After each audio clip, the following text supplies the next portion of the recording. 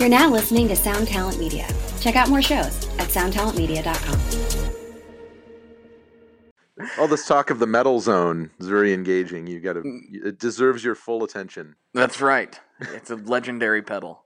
Because that's what this whole episode is about, correct? That's all we're going to do is talk about the metal zone. That's all I really intended on talking about, so.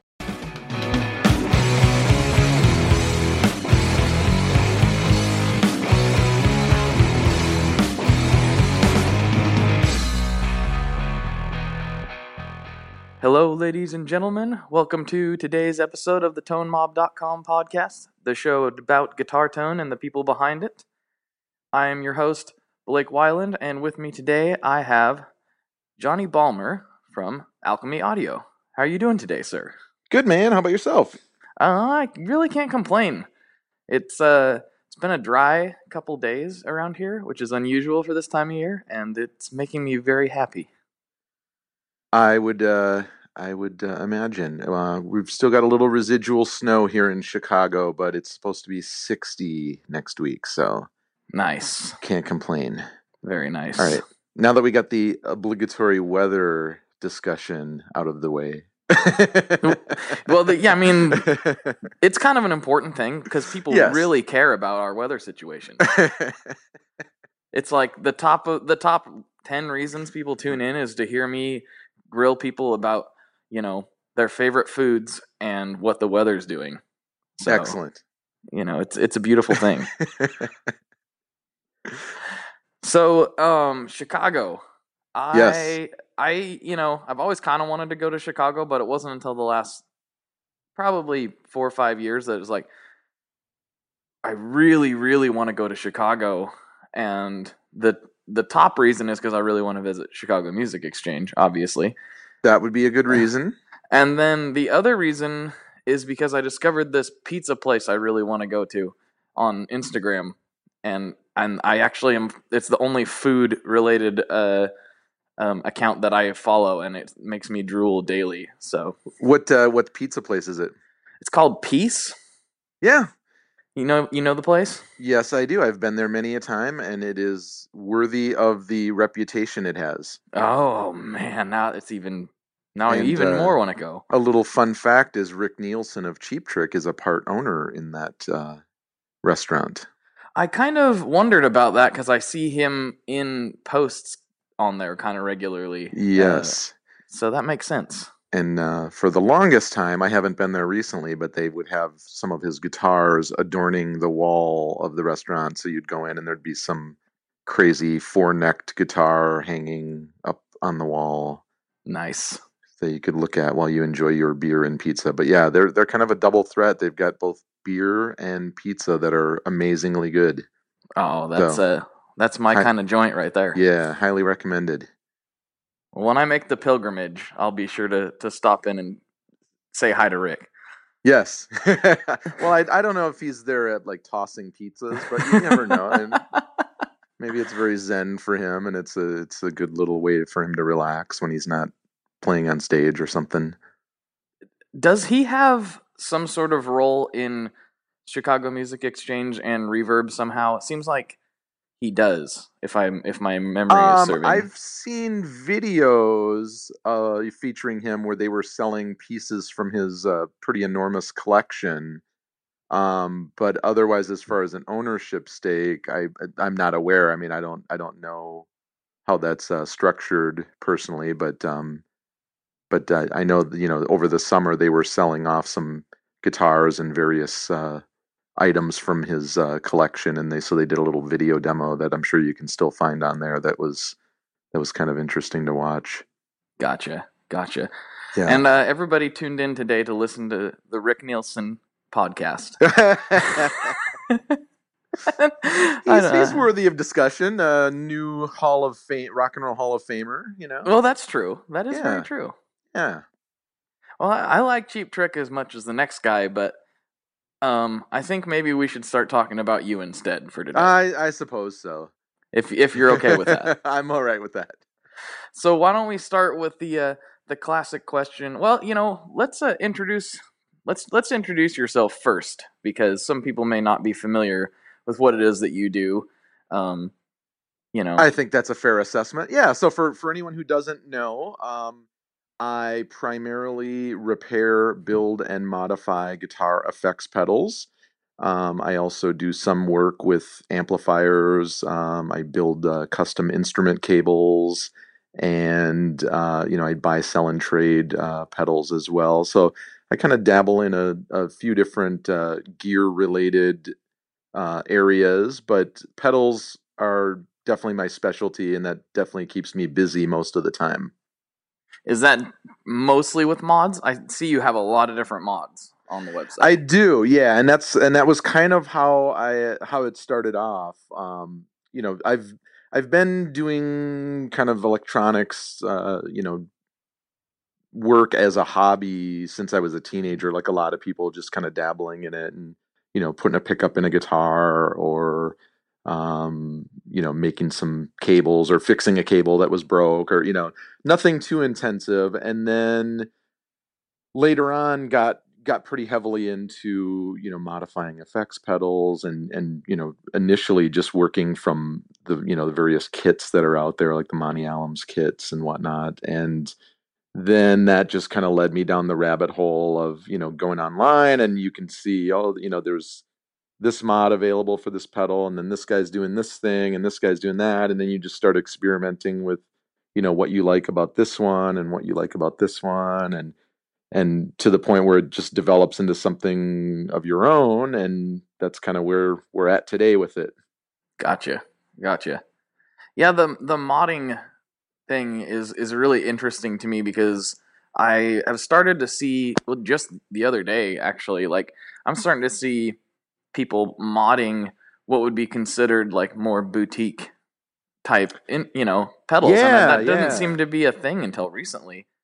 I mean, yeah, and I think it probably just follows because we really are in like a golden age of guitar effects. I mean, there's never been more choices available from small to large builders, and it's really cool as a player to have those kind of choices available. So I guess it stands to reason that with everything, people always have that interest in making it better, or improving on something, or maybe adding a feature to it. So yeah, it's not surprising. no, it's cool though. I just never thought that I would see, like, I kind of didn't realize that T1M modded Supermoons, which I guess I'm behind the times. A lot of people apparently knew that, but it was like, and I've seen mods to KTRs, right. and that would make me a little nervous to just dig into something unless you were pretty confident in your ability to do it, because that's an expensive mistake to make if you if you Right. mess something up. Well, I was thinking like that was what was going through my head. I was like, that's you don't generally, some people do, but I don't generally get things right on the first try. So it's a lot of R&D. Like, man, messing up a Klon KTR would be, not great. Yes. Yeah, But, for anyone that has an interest in starting off with mods, and kind of getting their feet wet, so to speak, with it, I always tell them, pick up a cheap Boss DS1 for $25 and go nuts, because if you mess it up, you're out $25. right. Is that what you started with? Yeah. I mean, surprisingly, once I kind of discovered the whole world of pedal mods, I just started off on a lot of the inexpensive, common pedals, and like I said, just kind of working from kits, and just getting pretty comfortable with that, and then from there it just kind of blossomed into what it is now. Right. I'm not gonna lie. Ever since we've been talking about you getting on the show, which was been months ago, Mm-hmm. I've been trying to keep my eyes peeled for a cheap Metal Zone to send to you. I haven't seen one cheap enough that I was, I'm not going to spend a ton of money on it. Yeah, but, and as someone who mods them, I think I even say in the in the language of the for the listing, I say, would I recommend going out and buying one of these? Probably not. But if you've got one kicking around in your closet somewhere, and you want to make it so it's actually usable, right. send it to me, and I can tame the beast, so to speak. So when you get done doing whatever it is that you do in there, what is the end result? What does that sound like other than not a box of bees anymore? Right. I remove the bees from the inside. That's it in a nutshell. Uh, there's several diodes in there, many of which I replace, and I also adjust the tone stack to make the EQ more usable throughout the range, and make it's still going to be a high gain pedal, no doubt, but the distortion will definitely be a little more usable and not so shrill and buzzy sounding. Gotcha. Yeah. That would be a definite improvement. Yeah, I agree. It was a challenge for me to try and figure out what the options might be for modifying it and making it, turning lemons into lemonade. Right. So let's not get too far. I mean, we already discussed that we may talk about the Metal Zone the whole time, but before we do that, before we go in our glorious exploration of all things Boss, Yes. why don't you tell me about your musical backstory and how that actually translated into what you're doing today?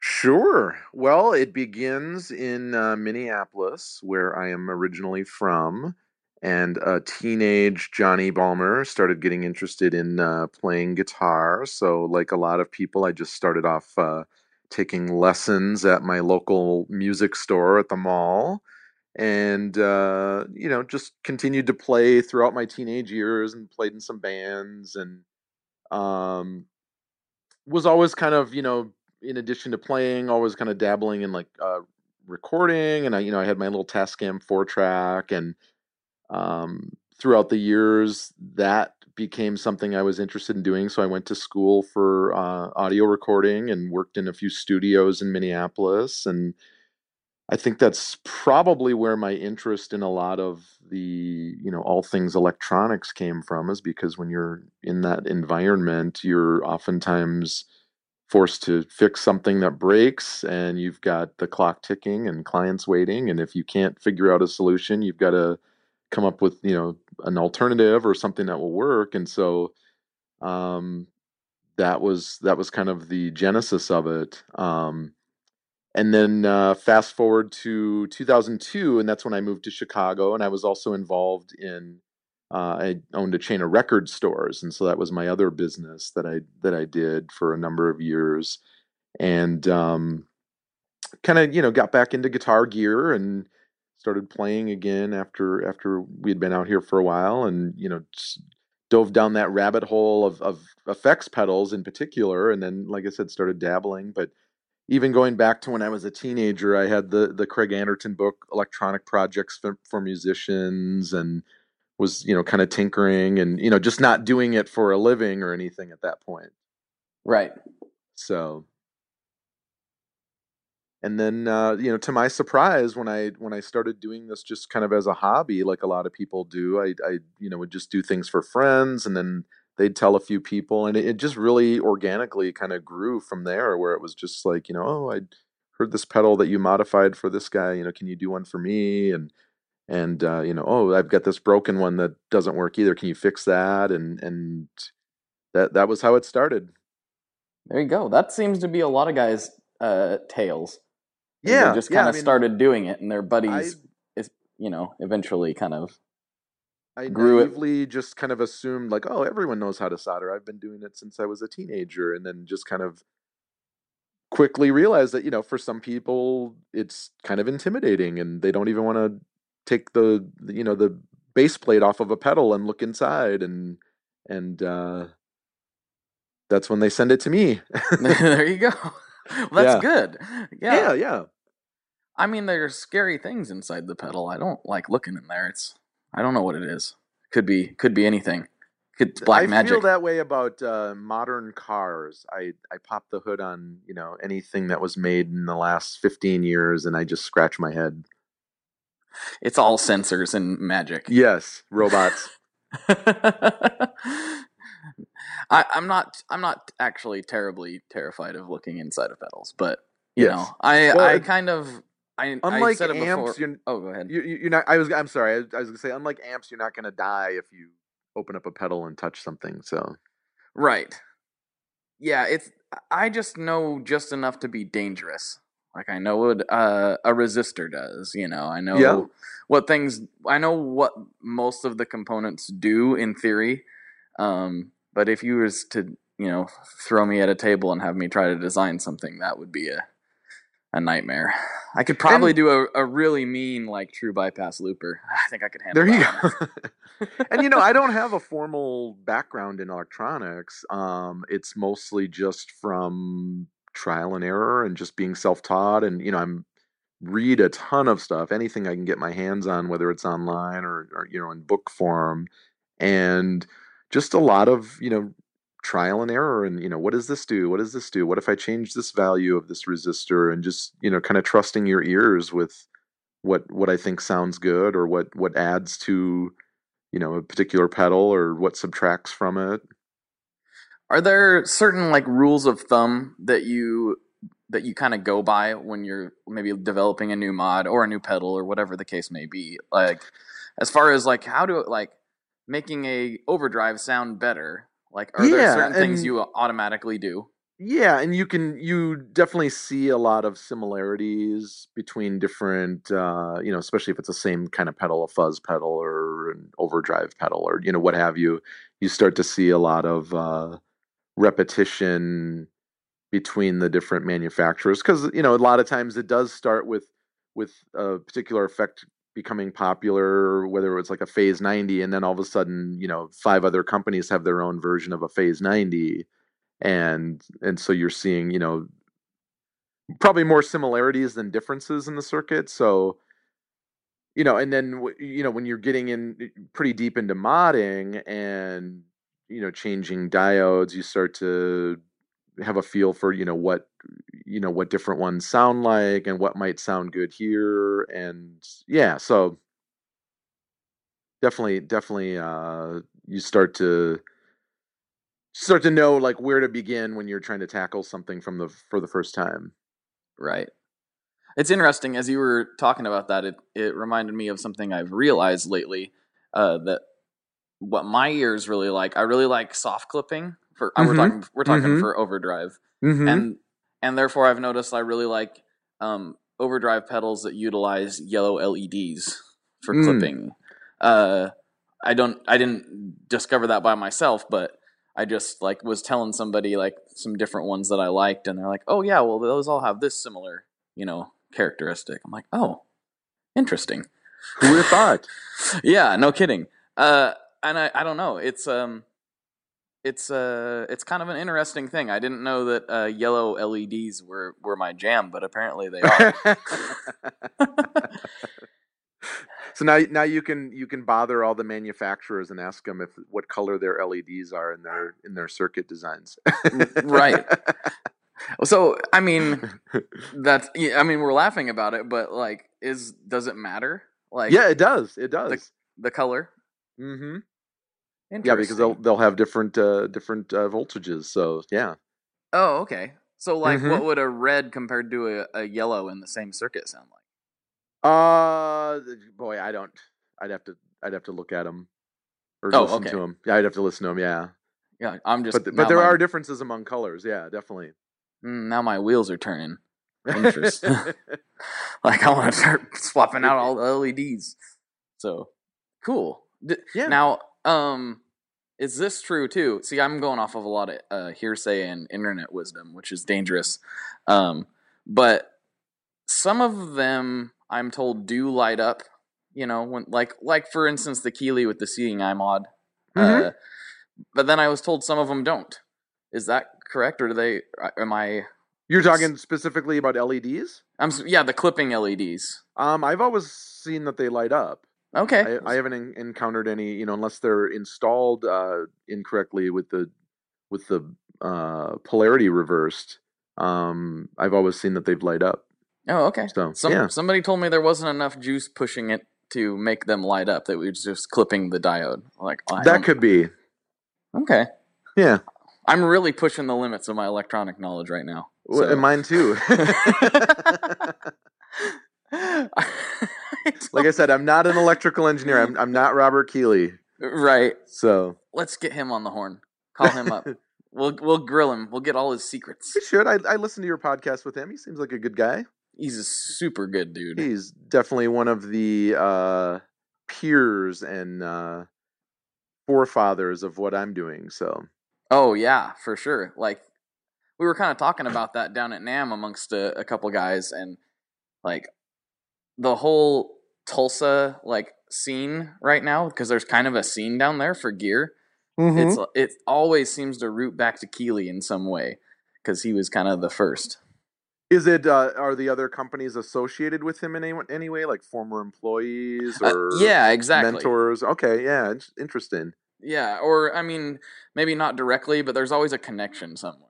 Yeah, it's just a really interesting, and because like, well, somebody else told me, what else are you gonna do in Tulsa? And I was like, like I don't know, I've never been there. It does not surprise me in general, like whether it's effects pedals or any industry, like it becomes very incestuous, and like someone works for someone and cuts their teeth and learns a lot, and then they decide that they want to go off on their own and try and build a better mousetrap, and they start their own company. So right, doesn't surprise me. It makes me wonder, what is it about the Portland area? There's a lot of guys over here too, and it's like, I don't know, but there's not a hub. I don't think, not that I'm aware of. It's not like Analog Man was over here or something. It was just like there's all these little guys that popped up kind of sort of around the same time in this same neck of the woods, and it's interesting. And even like Minneapolis, where I'm from, I know there's several companies that are based there. Mm-hmm. It's weird. So yeah, but it's good for me, so I'm okay with it. Yeah. The weirdness is fine. It's totally fine. So let's see. Oh, I know something I was going to ask you. Yes. Do you have a favorite tweak or favorite pedal that you like working on the best, or something that to your ears just is such a huge improvement that's your favorite thing to do? There's a few. I'm really happy with the mod that I do for the current Big Muff. Okay. Because it's a pretty extensive circuit mod, and even though it's different than the vintage Big Muffs, I think it gets it pretty close in sound to like a Ram's Head era. And then I add some features on there that I don't think are found on some other, Big Muff mods that I've seen. Oh, so, cool. One of which is the 3-position diode switch that selects between different clipping diodes. That gives you some more options for tones. And then I install what I refer to as my dead bat circuit, and that's just a voltage regulator to simulate a dying 9-volt battery. And that allows you to, adjust the voltage that you're feeding to the circuit via a knob on the back of the pedal. And you can get some pretty cool results just by, playing around with that, where you're actually, kind of starving the circuit of less than 9 volts, and then the wackiness ensues. Very fun. Yeah. I don't think I've ever tried starving a Big Muff. I wonder what that would sound like. Does it start getting splatty, or? Yeah, I mean, it gets kind of dull sounding, and there's definitely a range where it becomes probably a bit unusable, but it's very sensitive where you can really fine tune it. Oh, very fun. Yeah. That sounds like a good time. A very good time. Yeah. Now I'm going to be I'm always looking for Big Muffs, but not generally the current ones. So now I'll be looking for one of those. Yeah. And, I like taking the real ubiquitous stuff like that and seeing what I can, whether it's adding features or just improving on the circuit, and that's the fun stuff for me. So, the Big Muffs, the Rats, all the Boss pedals, those are the really fun things to, improve upon. So we've talked about the Metal Zone plenty. I'm imagining. Oh, I disagree. You want to talk about the Metal Zone some more? We can really get into. I just sounded like, wow, that was weird. I just sounded like I was gonna die. That was kind of unfortunate. I need to not laugh like that on the microphone. Anyway, well, we can talk about the Metal Zone some more. I was gonna ask you if you had a favorite Boss pedal. Probably the tremolo. Oh, I yeah. really like the tremolo, and I think I see that on so many people's boards, even just in stock form, and I really love the mod that I do to that as well. But that's probably my favorite effect in general is the tremolo. I'm such a sucker for particularly like amp tremolo. So I've got an old Vibro Champ that I love, Yeah. and I mean just straight into that with the tremolo going is just amazing. And so I'm always on the lookout for like interesting, fun new tremolo effects, and there's so many of them out there, and they all sound different, and they're all based on different technology. Um, but as far as the Boss stuff goes, that one's definitely at the top of my list. Gotcha. Yeah, that is Yeah, a really good pedal, even just in stock form. It does sound really nice. it is. And I own a lot of tremolo pedals, and it's still in my top three. Nice. Yeah. That's an effect that I really really like, but for some reason I don't ever start drooling over a tremolo pedal. Like I Yeah, I only could see I that. I only have one, but every time I use it, I'm like, oh, I love this thing. I need to get more tremolo. But then I go Yeah, to the well, store and I'm like, give me more. Oh, this is the next Big Muff variety. Here we go. right. Are you a fuzz guy primarily? Is that Oh, it's a horrible addiction. yes. I'm trying to find a group, but every time I find a group, we don't really talk about how to heal ourselves. We talk about where to buy more fuzz pedals, and Right. it's just a vicious cycle.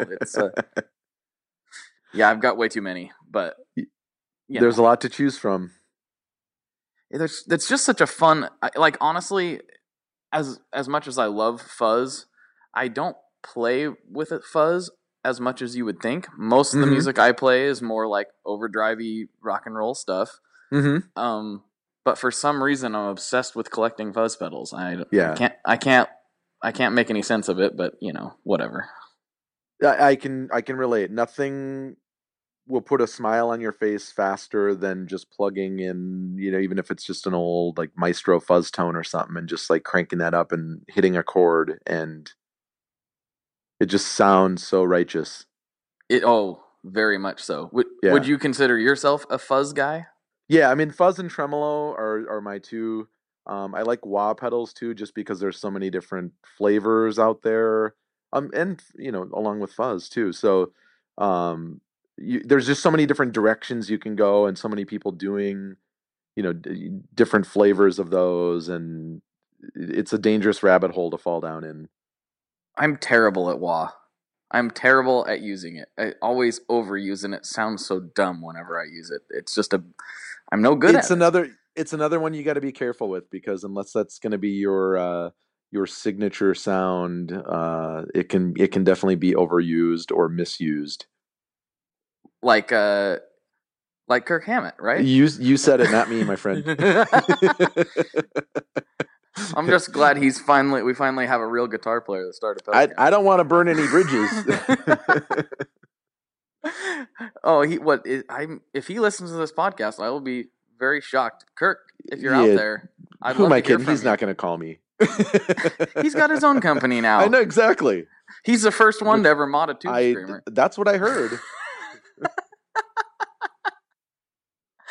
uh, a lot of people have had differing opinions on. I mean, everyone thought it was ridiculous, but like some I people, like that was just a giant marketing stunt. And I'm like, I don't know. Some of the I things don't he said in know. that was Yeah, I mean, I don't know if it was that calculated. I think it probably just came more from a place of just being a little ill-informed, or maybe it was just taken out of context. Where like I think probably what he meant to say was, like someone at his level that's like a famous, working musician, but also an owner. I mean, there's plenty of artists in his position that are endorsees, or kind of, they're working very closely with a company that where that's they're kind of the flagship artist, and right. he's I don't know. I mean, I try to give him the benefit of the doubt that he just put his foot in his mouth and people took it out of context, but I also think he's just probably a little ill-informed, and just when I think of like artists that use pedals to great effect, no pun intended, that's kind of like a cornerstone of their sound, Kirk Hammett's not someone that comes to mind. Right. As like someone that Right. like, oh, the way he uses effects is amazing. Like, I think of someone more like Nels Cline or, someone like that where Right. that's their sound, that's their gig. So Yeah, speaking of Nels Cline, we don't need to give Kirk any more press. right. Uh, which I should preface that by saying I still really like older Metallica stuff. So that has no bearing on the subject. I do like older Metallica stuff quite a bit. As an aside, the first concert that I ever went to when I was a teenager was supposed to be Ozzy Osbourne with Metallica opening. This was when Master of Puppets came out, Oh and they were man. touring with Ozzy and routinely blowing him off the stage every night. And in between the time I bought my tickets and their show in Minneapolis, they left the tour and started headlining their own shows, and they were mysteriously replaced for some unexplained reason by Blue Oyster Cult. Oh, okay. So it was Blue Oyster Cult and Ozzy Osbourne was my first show. Well, I And, mean, that's uh, okay. I appreciate them more now than I did when I was 14. But a young Johnny was not pleased when that news came out. Yeah, I wouldn't imagine so. I was very excited to see Metallica, and it did not happen until a few years later. Well, but you achieved that dream. Yes. Nice. That's something I can't say that I've experienced, and I would like to. So there's that. You may have missed that boat at this point. I think it might right. not be the same. I'm sure it's not the same. It's it can't be the same. They cut their hair. Yes. Okay. Well, there's no cliff either, so that's a large part of it. Unfortunately. Well, yeah. Let's rest in peace. So yes. Oh man, this got depressing in a hurry. I know. Back to Nels. Yes. Have you? I recently. It's not the original, but I recently acquired the 16-second digital delay reissue. Mm-hmm. Mm-hmm. You played with those very much? A little bit. I think I've had a few through the shop where I've done repairs on them. Never owned one myself, but just had a chance to kind of play around with them a little bit. I still can't figure it out. It's a ridiculous machine. It is. I think it requires a lot of time spent with it. It's one of those pedals where you got to invest some time in it and sit down with it. I kind of like when I start to get that thing figured out, start to make some sense out of it, and then I don't touch it for a while and I kind of forget. And I'll turn it back on. I'll be like, how is it making that sound? I don't know what's going on. I just picked up one of those Montreal Assembly count to fives. Oh, yeah. Oh, my God. That thing is insane. I feel like I barely scratched the surface on what it's capable of doing and the weirdness that it can do. So that's going to be a dangerous rabbit hole to fall into. And I quite frankly don't have the time to sit around for hours on end. And yeah, but it's so there fun. Is that.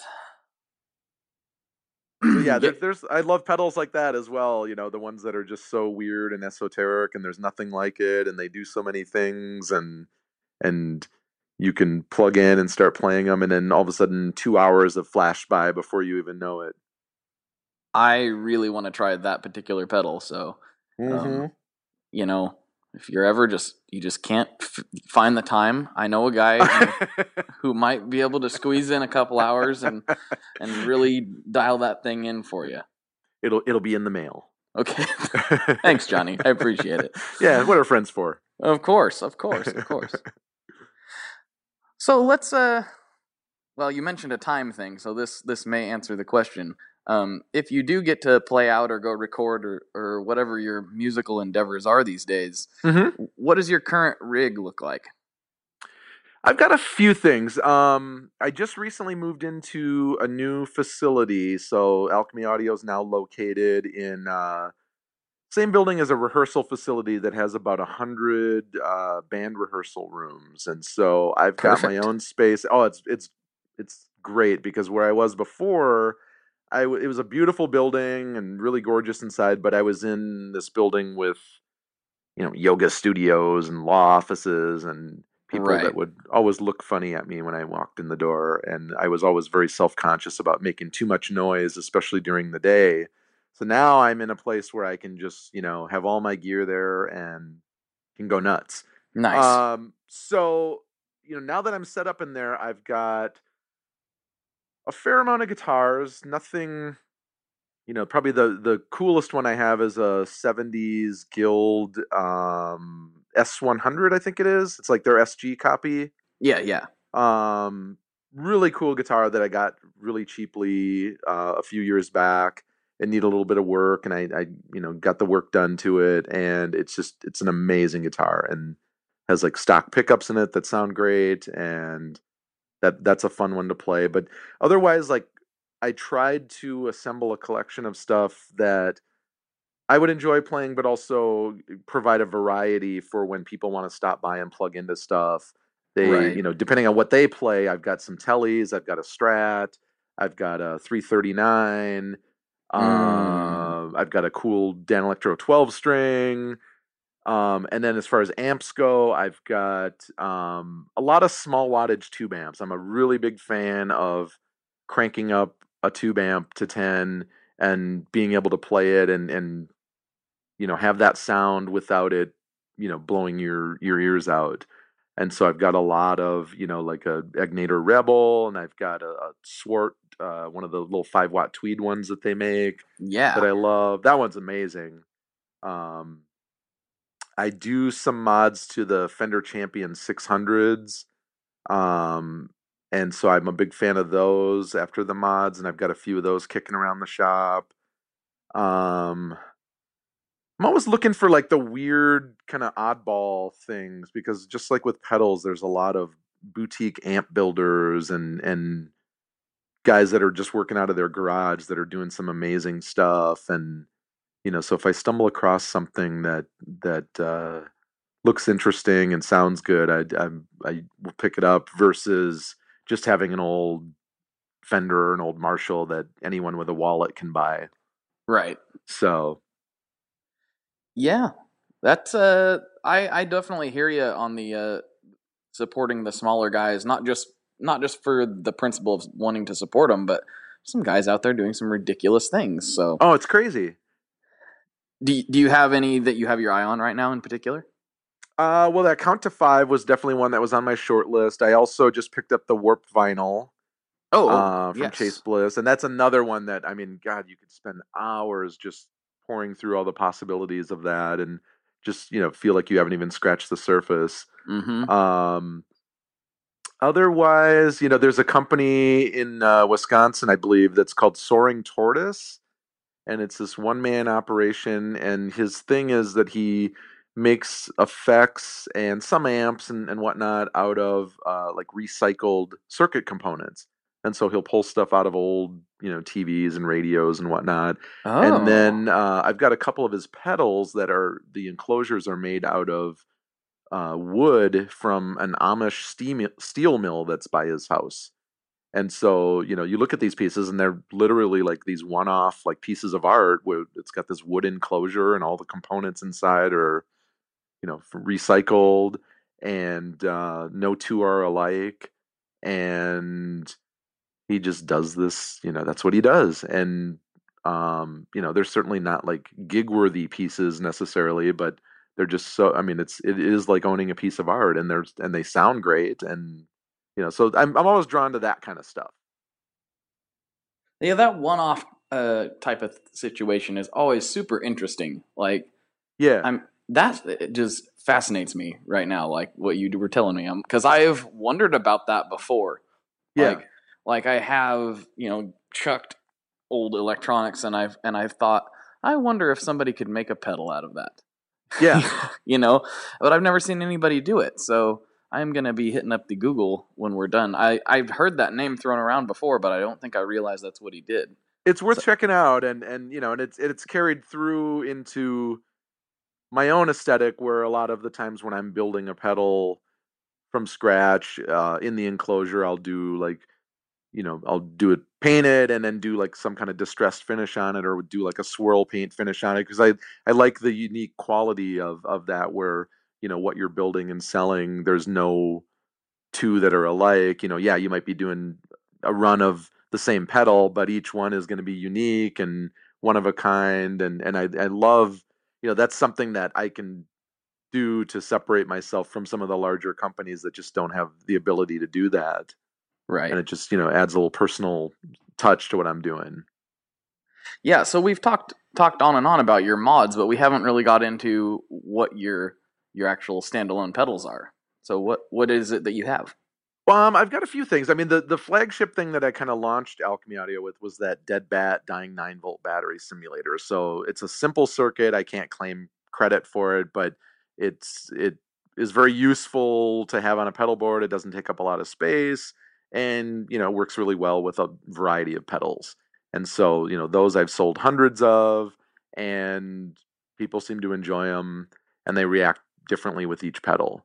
Then I've started branching off into doing a lot of the BYOC kits and building those, and then customizing them with the custom enclosures.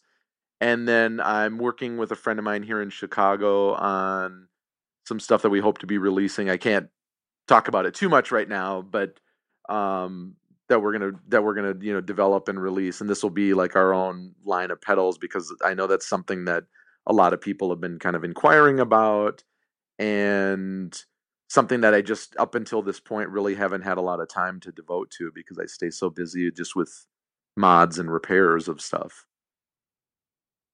So is it something that you're going to keep the sales all direct? Or are you going to attempt to get dealers, or what's your game plan with that? We're going to do direct through the website, and then also on the various marketplaces, Reverb and eBay, and the usual suspects. But also, I would like to establish some select retail accounts. Even here in Chicago alone, you've got the aforementioned Chicago Music Exchange. Rock and Roll Vintage is here, which is another great shop. There's several places that just in this city where you could get those things in there, and get some exposure to a larger audience. That's very cool. So that's definitely in the works, and then something that I've been wanting to do for a long time, and just haven't had the resources available to do it until recently. So right. Well, that's cool. But you're obviously doing pretty good. I mean, you're moving into better facilities. You got projects coming along. You're staying busy, man. I am, man. It's great, and I just have like all the customers to thank that keep coming back for stuff. Yeah. Well, the customer is what it's all about, right? Yeah. Or in my case, the listener. Yeah. That works, right? Yes. It's all about you guys. Each one of you is special. Agreed. I don't know where I was trying to go with that. Guys, please keep listening. I'm not going to get that weird on you, but I'll get other kinds of weird on different days. So your musical stuff these days, are you pretty much, just doing, like, do you get to play out? Do you go in the studio? What do you do? I wish I did. I really wish I did. And it's something that maybe, when I was younger, I played in bands. Nothing too crazy. I mean, it was mostly just around like Minneapolis where I was living. I guess our big highlight was that we opened for Wasp. So there you go. There's that. Oh, cool. Nice. I was a heavy metal kid growing up, so that was my thing back then. But I really wish I had more time to devote to it. But it seems like I'm playing every day, but a lot of times it's just in the space while I'm working on pedals and testing stuff out, or testing new ideas on mods. And I wish it was more for pleasure than for like work related. Right. But I can't complain. Do you have a band that you would practice with if the time was available, or is it I've got some buddies that play that we'll get together occasionally, but it's just so few and far between. I really wish I had more time to devote to that, but who knows? Maybe in the future. Yeah, I understand. I totally know the feeling. Like, yes, we're like, oh sweet, we got to get together and jam once in 2 months. wonderful. No wonder we can't play any of our songs. Yeah.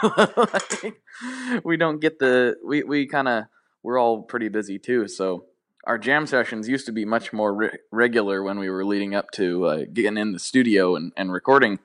And they've really fallen apart, and we need to get back on the horse with that. Being an adult sucks sometimes. I know. Why do we have to do this adulting? Adulting's too hard. I don't like it. Yeah. What are my options? There's got to be another way. Join the circus. I don't need any more craziness. I can't join the circus. Plus, I don't think my trapeze skills are quite up to par. The circus is probably becoming like a lost art as well, unfortunately. Well, do you think that maybe it would be one of those things that like has a resurgence? Do you think we'll ever see a circus? Well, we got Cirque du Soleil, or however you say that. That's a little different. Yeah. I don't. Who knows? Why are we talking about this? I don't know. This is the way my brain is wired. It tends to go where it shouldn't go. Yeah, I can relate. If I started a circus podcast, we'd end up talking about pedals the whole time. I like that approach. So, when's the last time you went to a circus?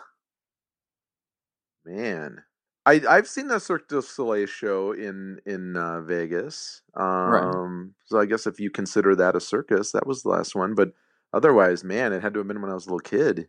Like if you're talking like the traditional circus that blows into town with like a couple semis full of like elephants and a guy that rides a motorbike in a sphere and right. A ringleader and a sword swallower. Who swallows swords anymore? No one. There's not enough sword swallowers these days. Yeah. What are the kids going to grow up? They're not going to understand how these wonderful acts are performed. They're not going to know the glory of shoving sharp blades down your throat. Yep. Wow. I'm telling you. I was just thinking too. I'm pretty sure I was like 7 last time I went to a circus. Like, this is weird. Yeah. And I can't even remember the last time I seen a circus roll in. Okay, that's enough talking about the circus. I can't help it. I'm wired this way. It's a terrible thing. I hope everyone's still listening and they haven't turned off. We didn't tune in today to listen to you talk about sword swallowers. We want to talk about metal zones. Right, exactly. We were promised an hour full of metal zone discussion and analysis, and we are being shortchanged. So shortchanged. So far, we've managed to talk about Rick Nielsen owning a pizza joint, sword swallowing, and Kirk Hammett. That's just what we wanted to hear. Thanks, guys. Tone Mob's terrible. You guys need to get with the program. Man. Love the internet. I can see it now. Yep. I need to get with the program. So, let's see. Going down the list here. Let's see.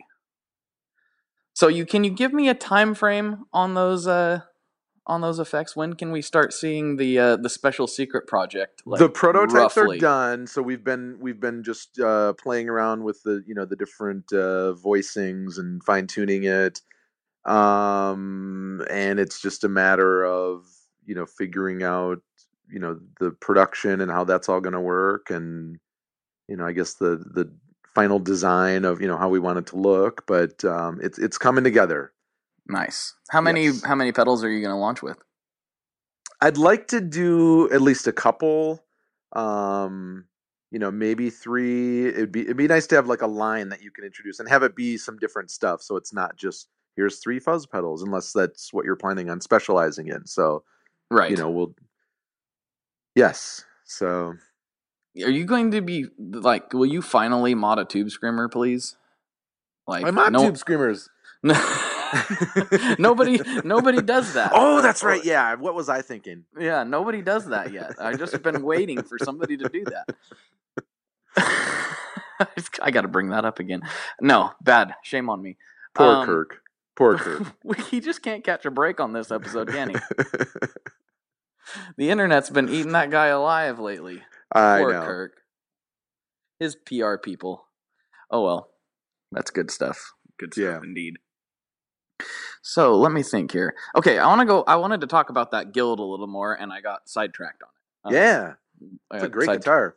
Yes, please do elaborate. Is that humbuckers or what's in that thing? Okay. Yes.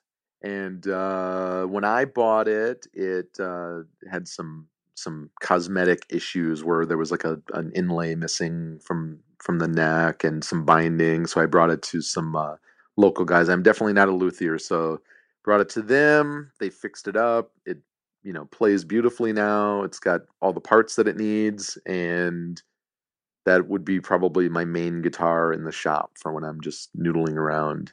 That's the number one. Yeah, and and if you remember, they had mine is just the regular kind of brown color, but they had that the one with the intricate like acorn design. I think it was called like the Nature Boy or something. And you'll see those once in a while. Those are pretty wacky guitars. Those are crazy. Like Guild had some interesting concepts. Like what was it? I talked about this on a previous episode, but the Thunderbird had like the kickstand in it. That's right. I forgot about that one. I just like that. Just I understand the concept, but that just has horrible idea wrote all over. I mean, people have been playing guitars for a while.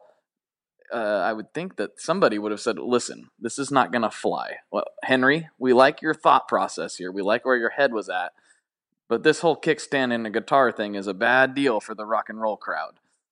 And we're lucky that idea never took off, because what would the guitar stand industry be doing right now? They'd be obsolete. All those guitar stand every guitar would have a built-in kickstand. How many broken headstocks do you think have resulted as oh goodness. Oh man, that's terrible. But that's a cool looking guitar, though, I will say. It is. I think it's made famous by what's his name from Soundgarden? Is it Kim Thale? Does he play one? Yeah. So I think the chick from Sleater-Kinney plays one too. That's right. Yeah. So those are probably the two that have kind of like single-handedly caused the prices to increase on the used market, just because they're not such a secret sleeper guitar at this point. Right. I think that kind of happened to the Guild line in general. Like, prices really went up when people realized, oh, these are actually really sweet guitars. Mm-hmm. I've never played one that I didn't like. Yeah. The acoustics too. They're old acoustics, and even some of their newer acoustics were pretty good also. But I played some of the old ones. I'm a big Gibson acoustic fan, and I would hold some of these Guilds up to the same standard. They're really impressive. Absolutely. Speaking of acoustics, I failed to mention I have a really cool old 60s Framus kind of arch top. Nice. I don't know the model number, but it's really cool, with the F holes and great sounding large jumbo acoustic guitar, and that's probably the main one that I just like mess around with on the porch in the summertime and right. Scare all my neighbors. You scare them? Depending on what I'm playing. I was going to say, what are you doing with a guitar that frightens it? I mean, I've never been scared of anybody that had an acoustic guitar. That's a very non-threatening instrument. It could be, the fact that I'm out there shirtless or something. Okay. Who knows? You'd failed to mention it was actually a banjo. I did. It was a banjo, and you were playing the song from... that Burt Reynolds movie. Yes. Now I'm going to have that stuck in my head all day. Sorry. Yeah, me too. Why did I do that to myself? Great. Here we go. So, that Framus. It's Framus? Is that how people pronounce it? Because I think I've been saying it wrong. That's how I say it. I don't know if it's right. Let's call them. Okay, yeah. We'll let's hang up and we'll call them real quick. What time is it in Germany? It doesn't matter. Those Germans never sleep. They're party animals. It's 24/7 Oktoberfest from the way I understand it over there. Yes. Right. How do you pronounce it? I always thought it was Framus, but maybe it is. It sounds better to say Framus. Now think? I don't know. I'm sure your listeners will correct one of us. Okay, well, whatever it is. Yes. I played one that I really liked, an older acoustic. It was a couple years ago, but I found the neck a little bit thin. Is that? Yeah, it's definitely a thin profile. Very easy to play though for an acoustic guitar. Yes. Yes. You know? I have this weird thing because even though I have like short, stubby fingers and not very big hands, I like big necks, which is kind of counterintuitive, but I don't know. That's just my thing, I guess. You like big necks and you cannot lie. All right, I'll stop. If I go too deep in that song, I will have to mark this episode as explicit, and I don't know if I want to do that or not. We don't want to do that. There might be children listening. Kids listening, wondering why we're so upset about the circus they've never heard of. Yes. Or asking who Kirk Hammett is. Daddy, who's Kirk Hammett? And why does he hate wah pedals? Anyway. Good times. But speaking of the Framus, I also have one of the Hollywood double K electric guitars, which I love. That's a fantastic guitar. Tell me more about that. I don't think that's ringing a bell for me. You know, they have an Earl Slick model that's very similar with that. You know, costs more because it's got the more high end finishes, and the Hollywood is just the kind of consumer model. Two. You know, kind of like single coils. It's a chambered body. What else can I say about it? It's got a really unique pickup selector switch on it. Yeah, you'll have to look it up. It's really cool. Great guitar. The switch itself is like the switching system, or just the switch itself? It's got a 4-position switch with one of the positions being off. So it's a great guitar to have in the shop because I can just like plug into something, go from off to on, and be testing out pedals, and then when I have to, you know, swap something out, I can just, you know, kill the guitar, or if I have to set it down for a second. So it's a really cool interesting guitar. Yeah, I wonder if that was intended as like a kill switch function. I'm assuming, like to do stutter type things. Possibly. Yeah, I don't know what the origins are because you know it's been around for a long time. So, but I got lots of Googling to do. Yes. You're forcing me to do homework. Oh, I'm sorry. I can't believe I'm gonna have to look at guitars on the internet after this. This is terrible. It's the good homework. Well, and I mean Earl Slick, man, that's another one that you could just like spend days like researching all the stuff he's done, and you know he's one of my favorite guitar players. He's done a lot. He's done a lot that I'm not necessarily familiar with, and then things that's like, I didn't know he was on that. Oh, that stuff with Bowie. I mean, I tell anyone that is in like a 2-guitar band that you know required listening should be station to station and then television's Marquee Moon. And if you want to know the right way to, you know, have 2 guitars interplaying and playing different things and not just doubling what the other person's doing, I mean, it's just, you know, and we mentioned Wilco earlier. It's like, you know, listen to all the interplay that goes on there between the guitars, and I mean it's just amazing to, you know, when you hear when it's done right, it's so cool. Yeah, there's definitely a skill that is required to not step on each other's toes, but you still fill up the musical space. Yes. When you get multiple guitar players going. Yes. My band, we don't necessarily do it with skill. We do it with our tone because there's 3 of us, and 3 guitar players. Yeah. Okay. And we're all gear nerds. So the best way we avoid each other is having completely different tones set up. But that's important too. I mean, and I think that's an important consideration. It made for a fun recording session. I'm not gonna lie. That was one of the funnest aspects of it to me. Was like we would set up each other's rigs. Like we had all of our collective pedals in a corner, and we had whatever amps we had on hand, and we'd be like, come in here and dial my rig in for me. And we did that a lot. I mean, we would still pick our own things for a lot of it, but there were times where the other guys would do it, and it kind of like. And so did it change from song to song? where you were dialing in different setups and tones. That's great. Yeah, we constantly were switching things around. We're like, okay, on this song, I'm going to do a Telecaster. Mm-hmm. You're going to do the Les Paul. You know, it was always just really conscious of, because we do a lot of chords. It's like a rock and roll 90s style band. Mm-hmm. So there's a lot of big chord parts, and there's only one way to do a big chord is by playing a big chord. And so we had to make sure that the sounds were separated enough that they'd make sense, and hopefully that worked out. Yeah, but, I mean, when you're talking about specifically effects pedals, it takes so much experimentation to figure out what works in a band context and what doesn't, because there's a lot of things that might sound great when you're just playing by yourself at home, but then the Big Muff is kind of famous for that, where in a band setting, a lot of times it just your guitar gets kind of buried in the context. But right. You plug into it at home and strum a chord, and it just sounds amazing and huge. So it's interesting to experiment with just the different effects and where they might fit in the band context.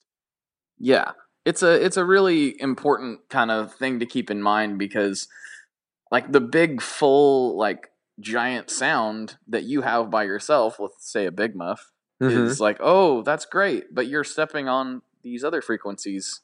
And there's times that, like, I've talked about this before, but I dialed in a sound that didn't sound very good by itself. Like it's like, oh, I don't know about that. That's a little shrill, but it just worked in the mix. And it's kind of a strange, interesting thing. You wouldn't think that something that sounded bad would ever sound good, but sometimes that's the way it works. A great example of that, and I just heard it somewhere the other day, like, when I was out and about, it was Sympathy for the Devil, and that guitar solo at the end where Keith is noodling around, and it's that kind of squeaky,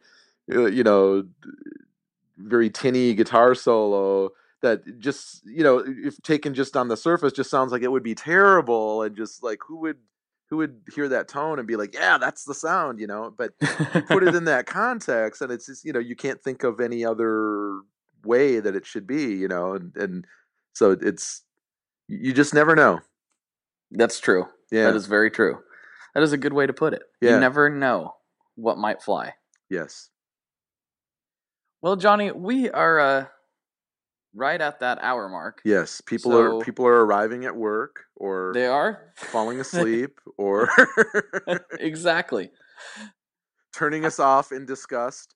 Well, they already did when we wouldn't shut up about the circus. I know. Well, you're going to dub in comedy, witty comments, and correct answers after, and laughter and applause, right? I'm going to use all that stuff. Yeah, all that stuff is going to come later.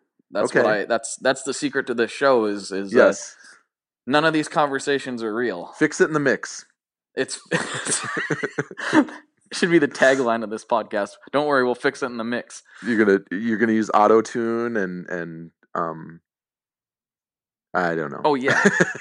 When this thing comes out, it's gonna sound like T-Pain is talking to himself. Awesome. So do you have any let's let you shamelessly plug all of your social media, website, blah blah blah. Sure. Before we hop off here. Well, on the web you can find me at alchemy-audio.com.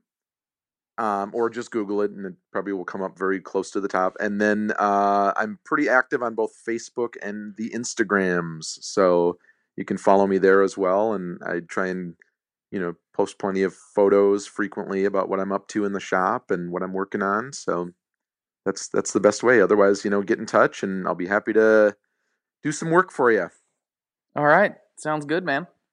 Thank you very much for coming on the show today. Yeah, thanks for having me, man, and keep on killing it with the podcast.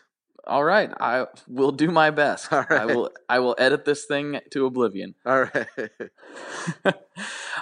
All right, guys. So for Johnny, this is Blake, and as always, good luck and good tones. I'll talk to you later. All right, folks, that does it for this week's episode. Get back to work. Stop looking at gear on the internet. Stop listening about gear on the internet. Get back to work. This country depends on you turning in those TPS reports.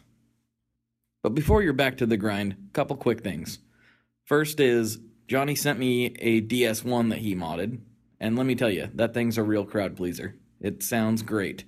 So, I would highly recommend, if you got an old DS1 sitting around in the bowels of your gear collection, go ahead and ship it his way. He'll take good care of you. And also, he sent me a rock and roll trading card with Alice Cooper on it. So who knows what other kind of treats you may be in store for. And last but certainly not least, I've been working on a special secret project that is very, very close to being revealed and shown in the light of day. Come out of the cellar, like some sort of horrible monster. But it's not a horrible monster. It's not that weird. Anyway, the first folks that are going to find out about it and any extra goodies that go along with it are those that are subscribed to the Tone Mob mailing list. So if you go to tonemob.com, you'll see a little menu that says Join the Mob. Hit that, enter your email address, and you will be the first in on the ground floor, so to speak. So, tonemob.com, join the mob, enjoy yourself. And as always, have a good week, stay safe, and rock on.